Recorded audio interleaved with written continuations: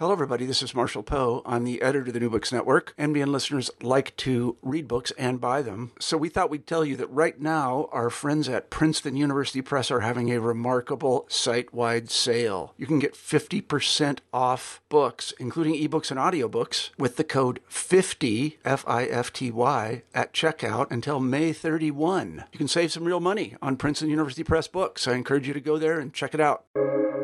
Welcome to the New Books Network. Welcome to the New Books Network. I'm your host, John Emmerich, and today we're talking to Mary Childs, the author of the new book, The Bond King, How One Man Made a Market, Built an Empire, and Lost It All. Mary is a co-host of NPR's Planet Money podcast. Welcome, Mary, and thanks for joining us today. Hi, thanks for having me. How did you end up working as a journalist specifically within the financial world? What was the path? Well, I started out kind of thinking I would be a politics reporter, and I tried it and I was horrible at it. I could not understand how scoops happened. Like, it seemed like just a person would tell you a thought that they had, and that was a scoop if the person's important enough. So I just couldn't understand how you fact check that, it blew my mind. And in financial reporting, you have, trades that you can look at. You have stock prices and, lines that go up or down, and they don't really not do what they're saying. It's like a lot less confusing and a lot easier to fact check. So I found that I just understood everything better in financial markets. I felt more secure in my own ability to fact check things and not be led astray. And it's fun, everybody's always inventing new stuff, and it's complicated and it's fun to figure out, and it can be kind of elegant and it can be kind of funny. I just really appreciate the kind of the beauty of the structures in financial journalism, or in finance, that I get to write about. And I get the sense from reading the extra sections in the back of the book that you've been working on this particular book for a while. Yes, that's correct. You get the right sense. How long?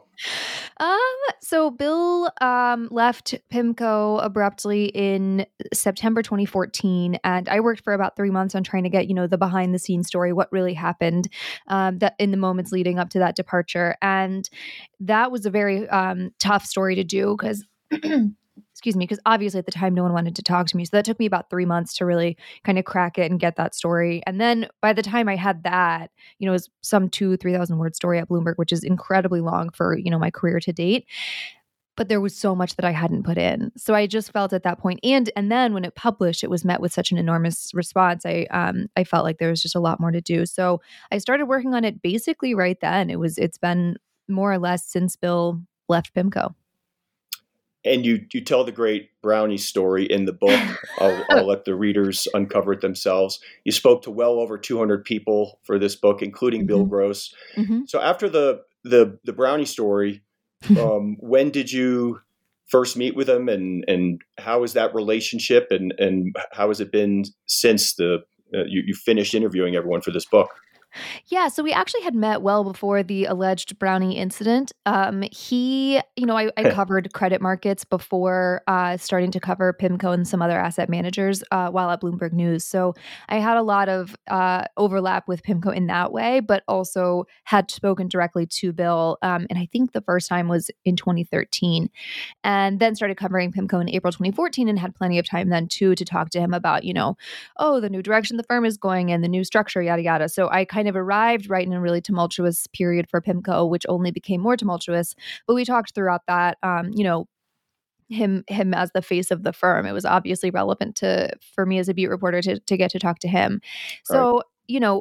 He was super generous too. In 2017, we sat down for multiple days for many, many hours at a time talking about, his life and his childhood and his view of the world and investing and all this. So he was very generous with his time and his thoughts. And then, I went off to write and research, and he was very responsive on email, and I would kind of do some, hey, is this right? Was it this motel in Vegas or that one?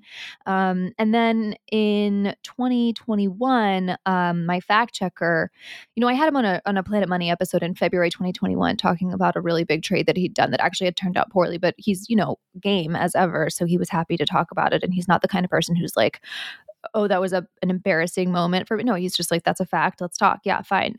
And then in 2021, my fact checker sent a list of questions, which, it's all the facts that were going to be in the book. So you can really see the kind of structure, the architecture of the book.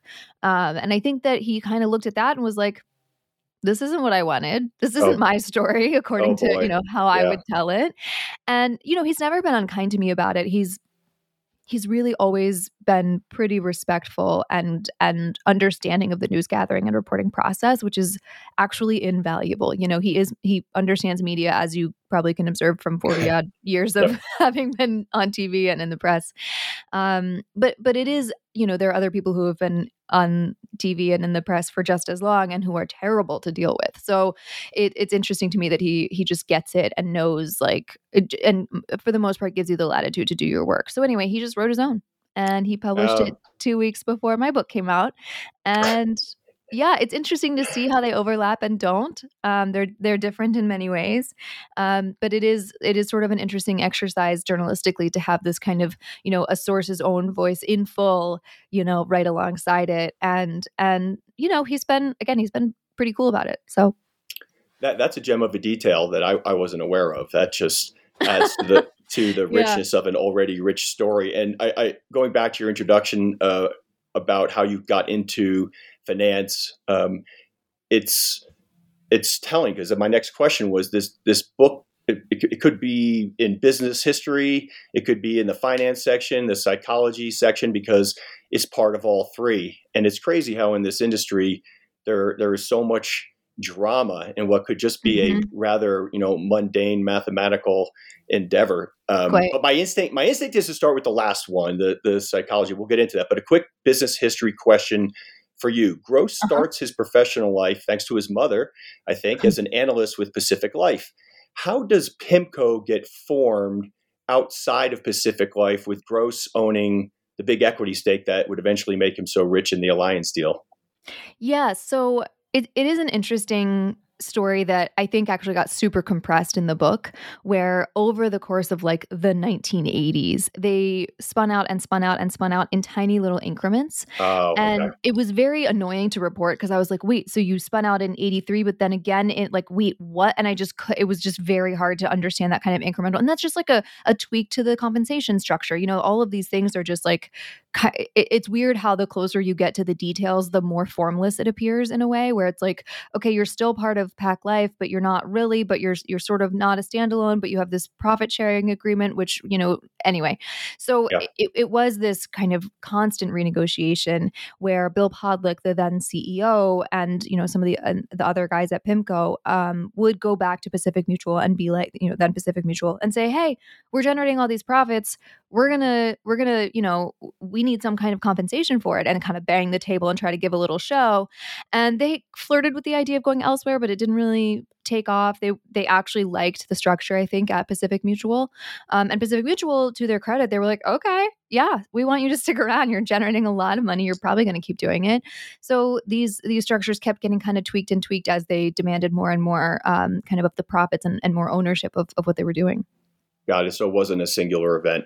Yeah, it was many, many times. Yeah. And then they did a reverse merger in 94 and went public. There were a lot of different iterations before the Allianz one. Yeah. And all of that, I spent so long on that reverse merger and I did nothing on it in the book. So I apologize to Bill Thompson. No, give me something to ask. It's great. Now to the psychology piece. At the end of the book, you contemplate something I've often wondered about, which is, do people who end up rich and famous and powerful and exhibit eccentric behavior, or to your point, sometimes excessively petty behavior, were they always weird, or did the money and fame make them weird? In this story, in regards to Gross, there's this fascinating, to me, red flag up front, which is this overriding desire to be famous above all the other options. When does that motivation happen? When is it?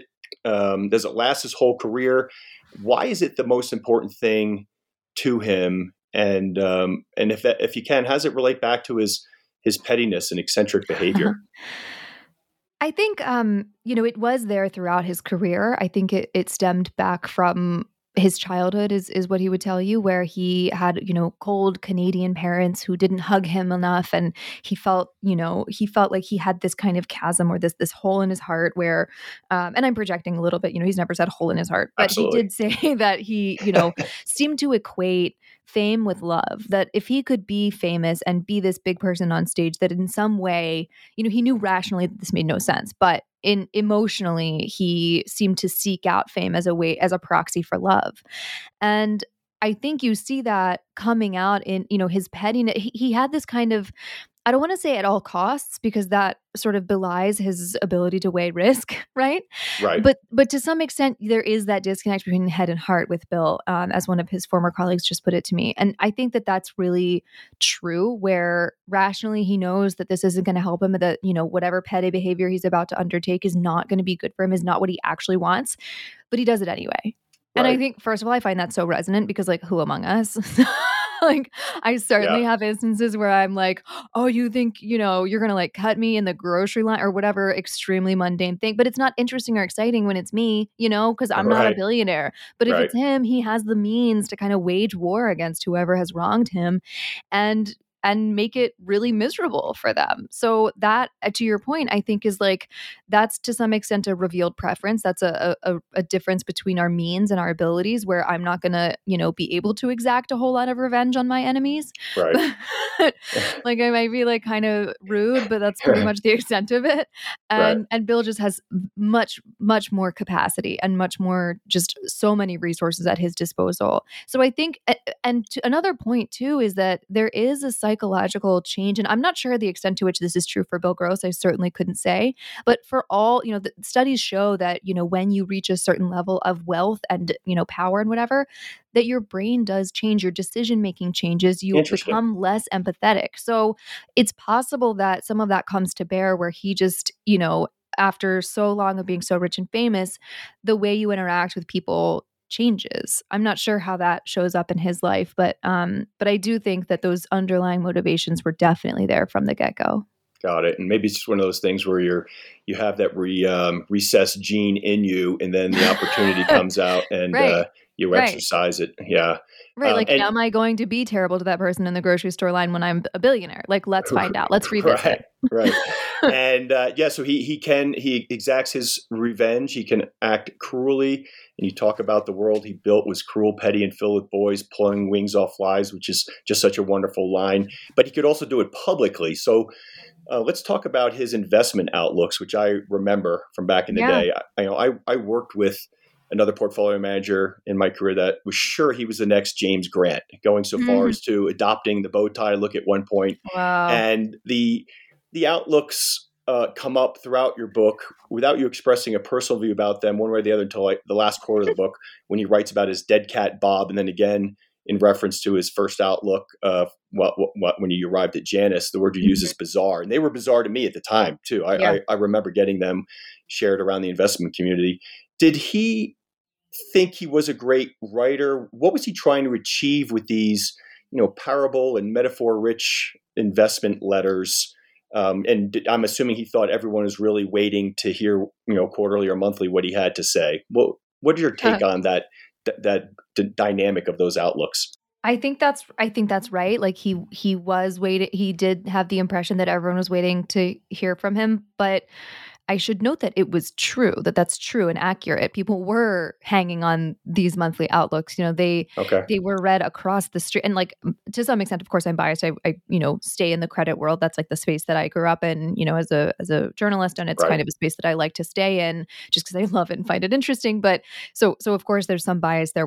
I'm like, everybody's reading it. It's like, okay, my, bond people are reading it for sure. But I think it crossed over into other asset classes. And I do think that it was part of his celebrity. I think that it helped to build this, these bizarro anecdotes that were, confessional, and everything that's ever happened to Bill Gross. You can really paint a good mosaic of his life just from his own writing, which was a boon to me, right? Like, as a person writing a book about this guy, I had so much to mine, so much kind of personal content, which was very helpful from him. But it also, I don't think everybody was doing that when he started out. I know, and I don't think people really do it today, even, where they, he had this position of influence in the market, but he also was basically like client, like retail focused, like mainstream focused with this investment True. outlook output where people could turn to him and say, oh my gosh, well, this genius Bill Gross guy, he thinks that interest rates are doing this or that.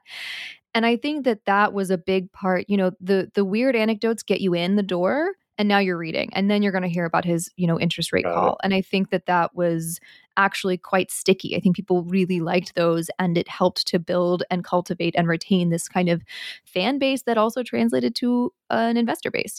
Business. Yep. Okay. He's not the only character in this book. El-Arian is a character in his own right. The Yes. footnotes from his lawyers throughout the book were additional entertainment for me. I enjoyed those thoroughly. I'm so glad. Yeah, you write of Gross's view. He saw only El-Arian's hollow insistence on face time in the office, his breezy economic doublespeak, words that slip through your hands like rushing water. How he managed to talk so much without saying anything. Is there anything to that view, in your opinion? I think, oh gosh, that's a tough question. Sometimes I think Mohamed El-Arian might be talking over my head, like maybe he's hitting on some macroeconomic theory that I haven't gone to grad school to understand. But at the same time, there are moments where he does have a gift for clearly stating like consensus, like what the macro vibe is. And I think that is really annoying for Bill Gross. I don't have any skin in the game here, so it's not annoying for me. But I do think that like if you're saying, oh, the economy is coming to a T junction, it could go one way or it could go the other way. Bill Gross is going to be like, what? Right. Take a stand. Yeah. Right. Like, where is it going to go? Like, do the next thing. So I think that to me is like, he's an economist, and a lot of that job is not, making those calls. There's an actual friction. He was an investor, so I don't mean to discount that, but there is that like just a formational or like structural difference between being an investor and being an economist. Yeah, I liked your comment about dealing with consensus. I started following on Twitter just recently, and within a week, I came up with a term called copy-paste journalism. Just kind of regurgitating. I'm telling you, the guy's he's a brilliant guy in all regards. He's definitely at a minimum a master of corporate politics and survival and public image, but he's got to have enormous other gifts. But after a while, I actually said to my phone while the Twitter account was open, so what's the trade? What are you recommending we do with the headline inflation interest rate numbers that we all got at the same time? But I'll get off that. You talked about the communication to their investors being bond investors versus the stock market. Bill Gross for years felt the need to pontificate about the stock market, something that Gundlach does today. In fact, there was a ominous headline this morning with his picture on the front saying calamity may be coming. Is it simply, yeah, I know it's always around the corner, but is it a transparent attempt to kind of talk their book, talk about bonds as superior alternatives to stocks? Or is there another motive, just, enjoying the attention and being read, just like, Elon Musk tweets all day? Why are those guys always talking about the stock market? I think it is a good way to build your base. I think it does seem to be more effective and more like retail investors invest so much less in bonds and certainly don't day trade them really, So I think that's a big difference where if I'm day trading in the stock market and I see this guy on CNBC saying stuff that's relevant to me, I'm going to be so much more interested than if he's like, oh, I think the yield on the 30-year Bund, I'm out. That's not going to help me at all. Right. Yeah, so I think that's definitely a part of it is the ability to appeal to retail investors and people who are, thinking about what to do with their money, but also want someone to listen to. And it has this kind of not that marketing benefit really does end up having a business building effect. One more borderline psychology question. There is, as you say, with Bill, his focus on legacy and pride, which is not unique, and some selective memory and this special relationship with the truth. Neither of us, as we've just talked about, as a mental health expert, let's disclose that up front. But do you buy his Asperger's self-diagnosis, or is this really just pretty standard kind of narcissistic personality disorder, this relationship with the truth and selective memory? I don't mean that in a condescending way.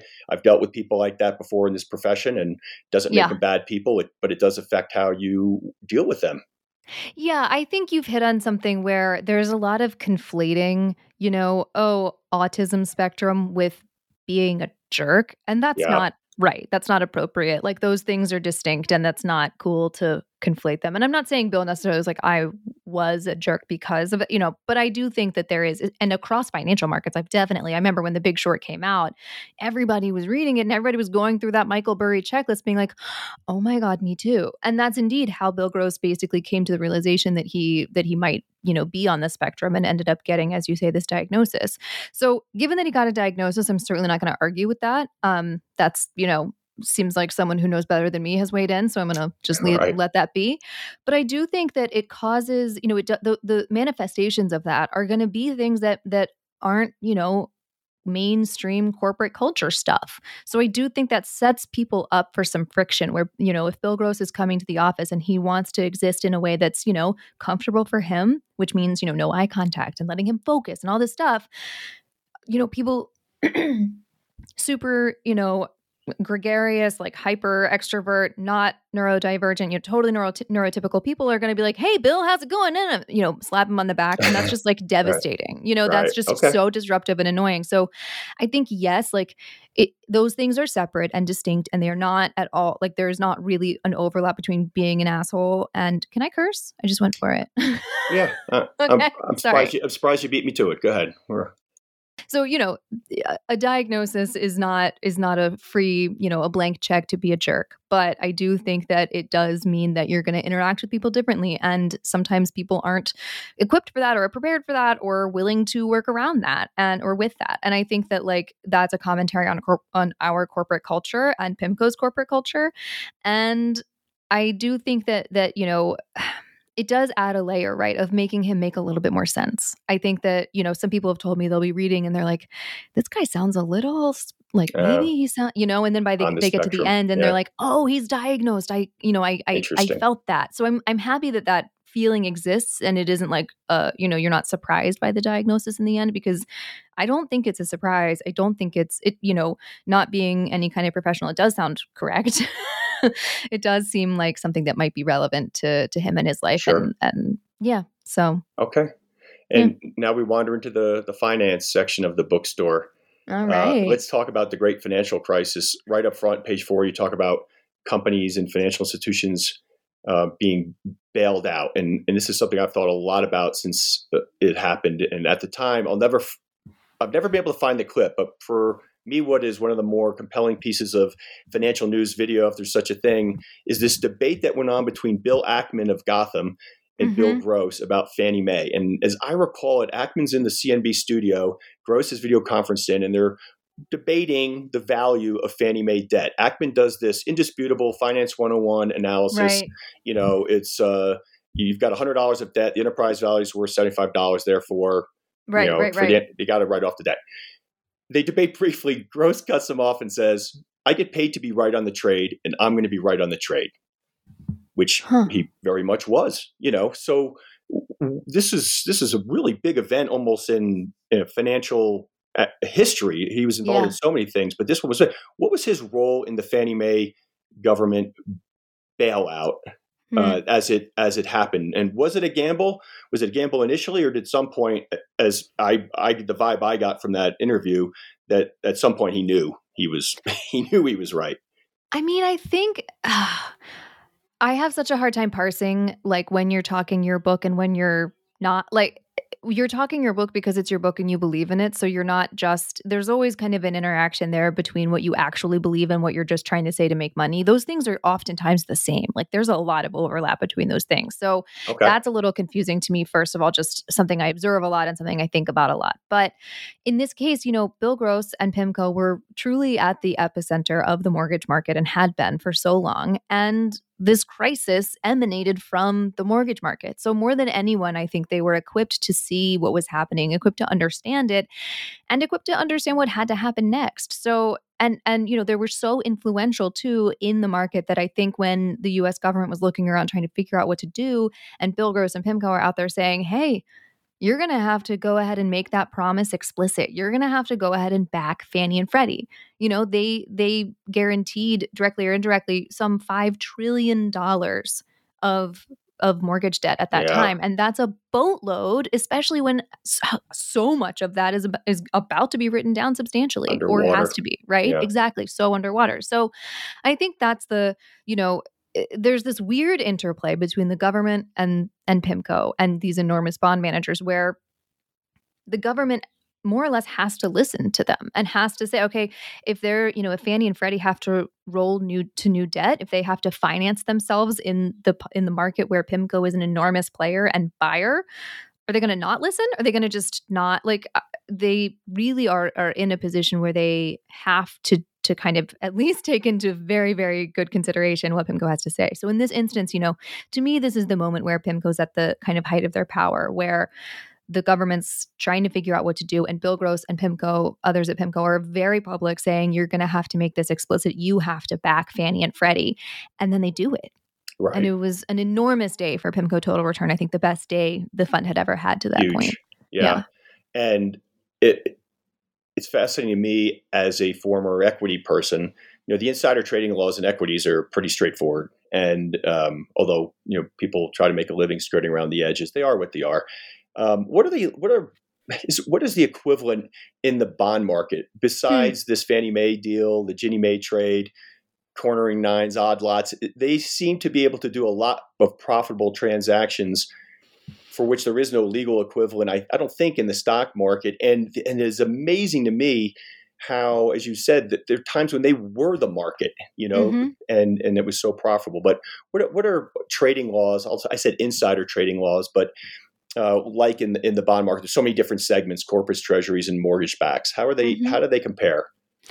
I feel like not great. It's my sense, and I'm not a regulator, but it's my sense that the regulations are pretty ill-fitting, and that there's this, they're kind of behind the curve on in the bond market trying to figure out how to regulate it, and that the regulations they do have just don't sit that well on the actual actions. There's just a mismatch between how people behave and how things actually interact. So with how they try to regulate things, and part of that is just that's life, it's always going to be a little gnarly and hairier in real life than it actually should be in this beautiful theoretical land of regulatory. And you have to kind of ascribe intent at some time. Anyway, so I do think there's some structural, natural tension there, but also, I don't know. I think for a long time, they weren't as focused on it and they weren't chasing it as hard. And you see that where they're just kind of trying to play catch up and asking questions about, hey, is this how you value this security? Hey, and then how does this one trade?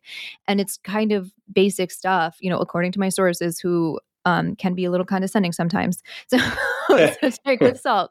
Yeah. But, that's a little, and you see that with, I also covered earlier in my career, the London Whale. And there was this moment where, it was so fun, where, he was marking things within the bid ask, but maybe a little bit on one side. And there was this confusion over, wait, can you get in trouble if you're still within the bid ask? Is that not okay? If I within the bid ask spread, I should be fine. That's literally the lanes of where I can play, right? But there's this kind of contradiction. And the odd lots thing that you referenced that PIMCO did, it was this basically in super simple terms, buying these kind of decayed, gnarly little bundles of securities and plopping them into a pricing mechanism that didn't account for the gnarliness and the fact that they were underloved in the market as a result of that kind of, decay and gnarliness. And they would get marked up to the whole lot price, to the price for the beautiful 100% of all the securities are still there, not, 54% or whatever it may be. And, these things that there's an obvious price difference because they're, maybe there are fewer securities that are going to contribute to a revenue stream, but also people don't feel like dealing with these things. So they traded a discount to even that. Yeah. So, that wasn't really is that illegal? It's not their fault that the pricing system, marks these a little bit wrong. Did they take full advantage of that? Yeah, it does look that way, doesn't it? Yeah. And that is indeed the conclusion that the SEC came to. But it is, yeah. So it's one of those moments where you're when that story came out, I remember everyone being like, oh my God, wait, what does that mean for my odd lots? Am I not allowed to buy odd lots now if they get rounded up?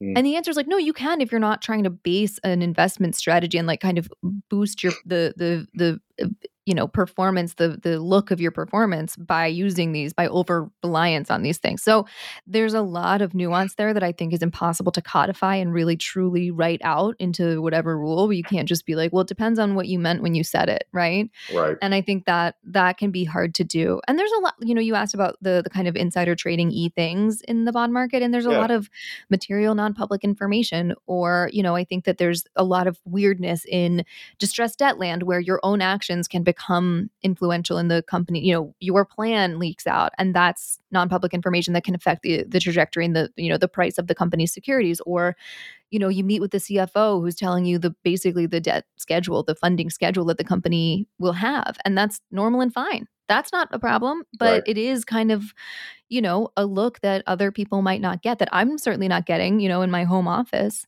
So not yet, but also I think there are completely acceptable ways, like anchoring new issues in the bond market where, when a new company debenture is coming out and underwriters want to find somebody to buy a huge slug of that debt so that everybody else wants to buy it, they call PIMCO. They call PIMCO and they call BlackRock, and those new issues way more often than not pop as soon as they're issued. So you're going to almost get a guaranteed little return just by virtue of being big and being the first port of call. Yeah.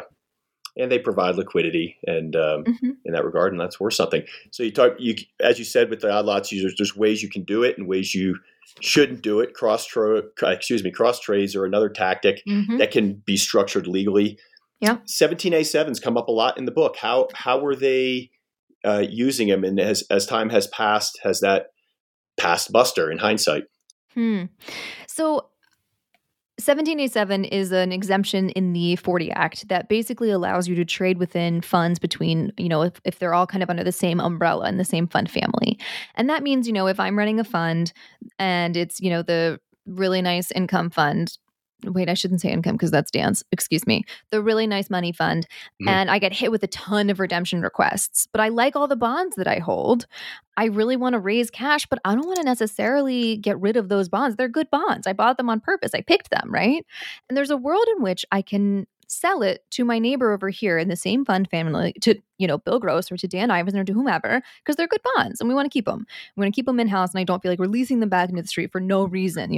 My redemption requests are totally random and have nothing to do with the beautiful bonds that I have in my portfolio. So I can save those bonds and raise cash by selling them to my compatriot over here, and not have to take them to the open market and get dinged and have people front run me and give me bad prices for no reason.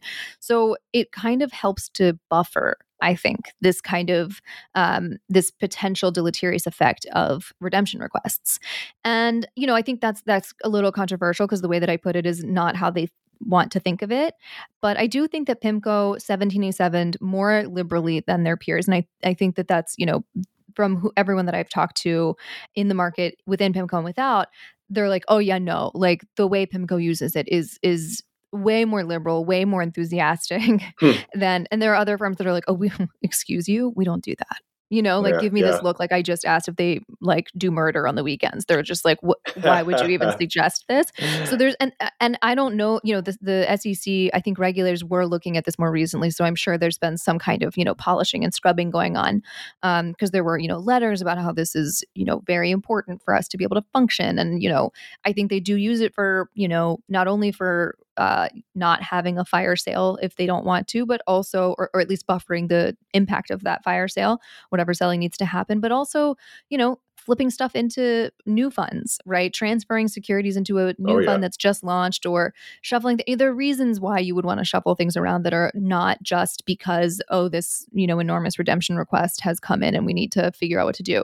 So yeah, I don't know. I think I think the SEC is paying attention and is looking at this sort of like now-ish. So I'd be curious to hear. I don't know the impact of that. I'm not sure how that's changed. Exactly. I'm excited to find out. It is my favorite thing, and I'm so glad that you asked about it. But I feel like no one ever asked about 17A7. Really? Oh yeah, jumped. I mean, I have board members, so I kind of. I get updated by fund counsel on, what the SEC is looking at. And so it's part of my job, but I admit I nerd out on it a bit, Yeah. And no, it's good. That was an interesting one. We'll end up back at the business history section of the store. I had no idea Gross had entertained a move to double line upon leaving PIMCO before deciding on Janus. What was the deciding factor in his choosing Janus, an equity shop, over double line, if you know it?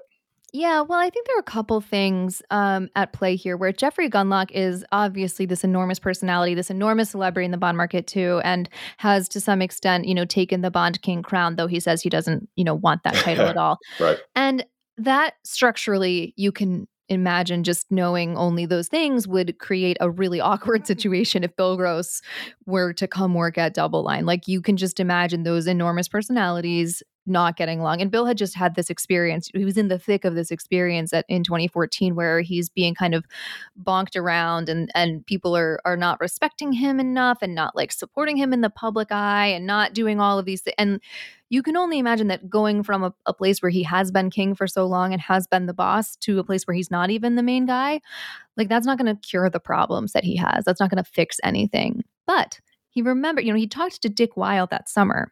Mm-hmm. Or earlier in the year when when things were getting a little weird at PIMCO, and he just wanted to have a backup. And Dick Weil had worked at PIMCO for many years. He was, this very polished executive. He was the COO. He worked closely with the CEO. And, people didn't necessarily think that Bill Gross and Dick Weil got along by any stretch. People kind of thought that Bill was a little mean to Dick.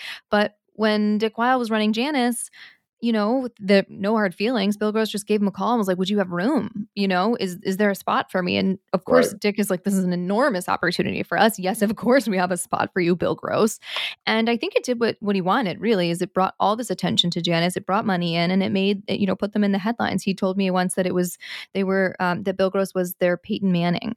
A game-changing level of talent for them. And I mean, I think that, he is a celebrity and people really care. So I think to some extent it just was a good match where it achieved some of Dick Weil's goals and it definitely achieved some of Bill's goals because he just wanted a fund and he wanted to be able to keep trading in the market, and it allowed him to do that. Right. And what a great Denver-centric reference for Janus to come up with at the time, Peyton Manning. Bill Gross's personal story drifts from bizarre to sad at the end of the book, especially in his public interactions with his son and his ex-wife, Sue.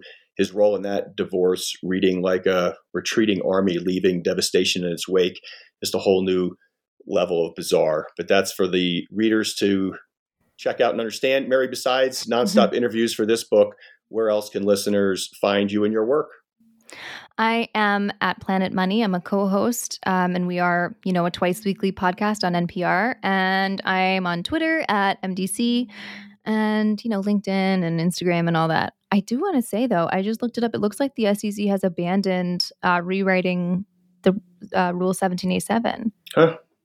I'm not sure. Don't quote me on that yet, but let me Google it. But I do. That is interesting. There's like a new. The commission has issued a joint statement in 2021. It's in the news again. Yeah, that everybody freaked out, or that they were like trying to reform it. They're like, no. Yeah, okay, it was at the end of the year, so they're just not going to fix a problem of which they're not aware. I love it. Got it. They abandoned the much needed effort to amend it. Wow, cool. Sorry. That's okay. I was like Googling just to be like, what even has happened since I last looked? Right. So it looks like they gave up. They'll do that. Yeah. Until another SEC head decides to change direction. Right. Okay. But it needs tackling. The Bond King, Bill Gross, invented the bond trading market, and PIMCO would make legendary contributions to the investing lexicon like the new normal and the shadow banking system. But the journey from dead cats to dancing was anything but smooth. The book is a hole-in-one, Mary, and I can't thank you enough for joining us today. Thank you so much. That means so much to me. This was really fun.